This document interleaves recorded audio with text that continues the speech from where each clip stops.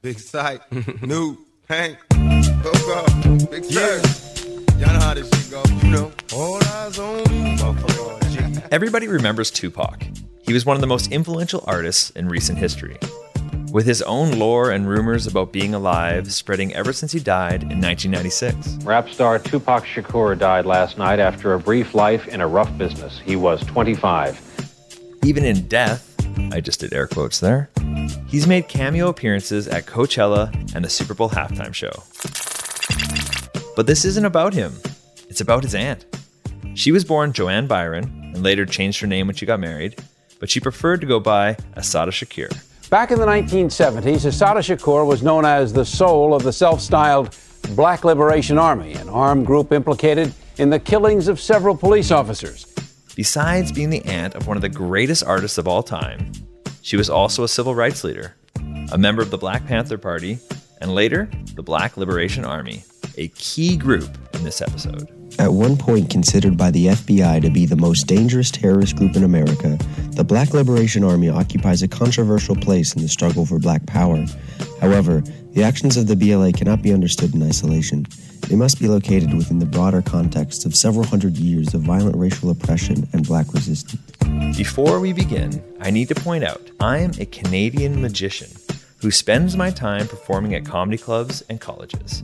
I'm not a person of color or even an American. I'm definitely not an expert in civil liberties. That's for a different podcast.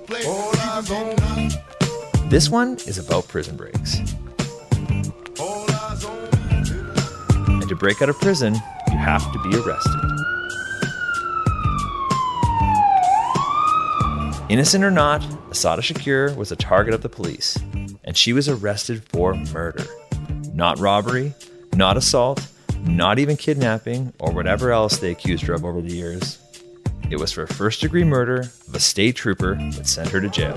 Her name is Assata Shakur. In the United States, she is known by the police and FBI as Joanne Chesimard, one of the nation's most wanted fugitives. Chesimard was convicted in the killing of Trooper Werner Foster and the wounding of another trooper in a furious shootout on the New Jersey Turnpike in East Brunswick. That's where Chesimard was wounded, and one of two men in the car with her was killed.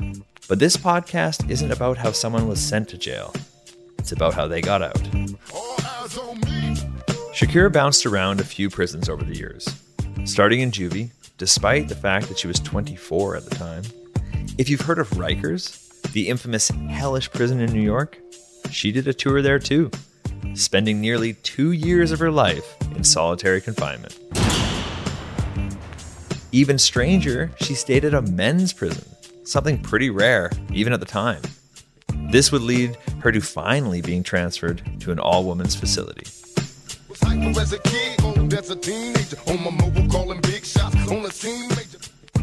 I know how I would get out of prison, but this isn't a helicopter escape. And even without paying for aviation fuel, it's still expensive to get someone out of prison. The Black Liberation Army financed their escape by robbing a department store, stealing $105,000, which is close to $500,000 today. This is before you could pay with your watch or order online, so the store was flush with cash. After making her way to the Clinton Correctional Facility for Women in 1979, 3 visitors drew .45 caliber pistols. If you're unfamiliar with guns, these are the big ones. Oh yeah, they had a stick of dynamite too.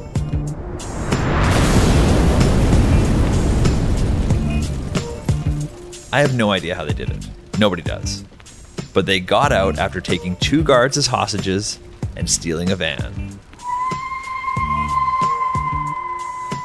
They left the guards in a parking lot and they got away.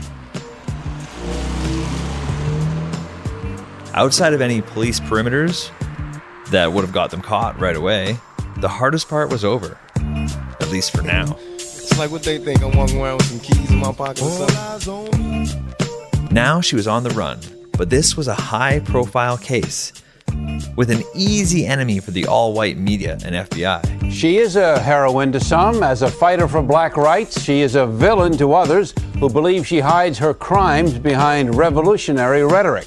Think about it. A member of the Black Liberation Army, now around for 10 years, who had killed a member of law enforcement and was now on the run after escaping prison? Escaping prison using a stick of dynamite. This is unacceptable. The hunt was on. In New Jersey, Governor Whitman has posted a $50,000 reward for her capture.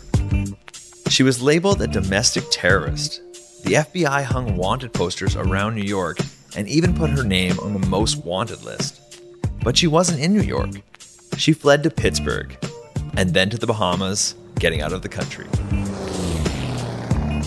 Because of the high profile of the case, the FBI spent a lot of resources on it.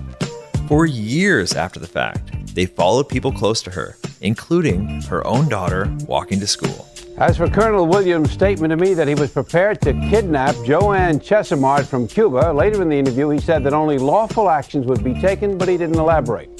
The top state police official added that even now, almost 2 decades after her prison escape, he has a detective working full-time on the Chesimard case. Williams told me, and I'm quoting, "Chesimard better be looking over her shoulder all the time."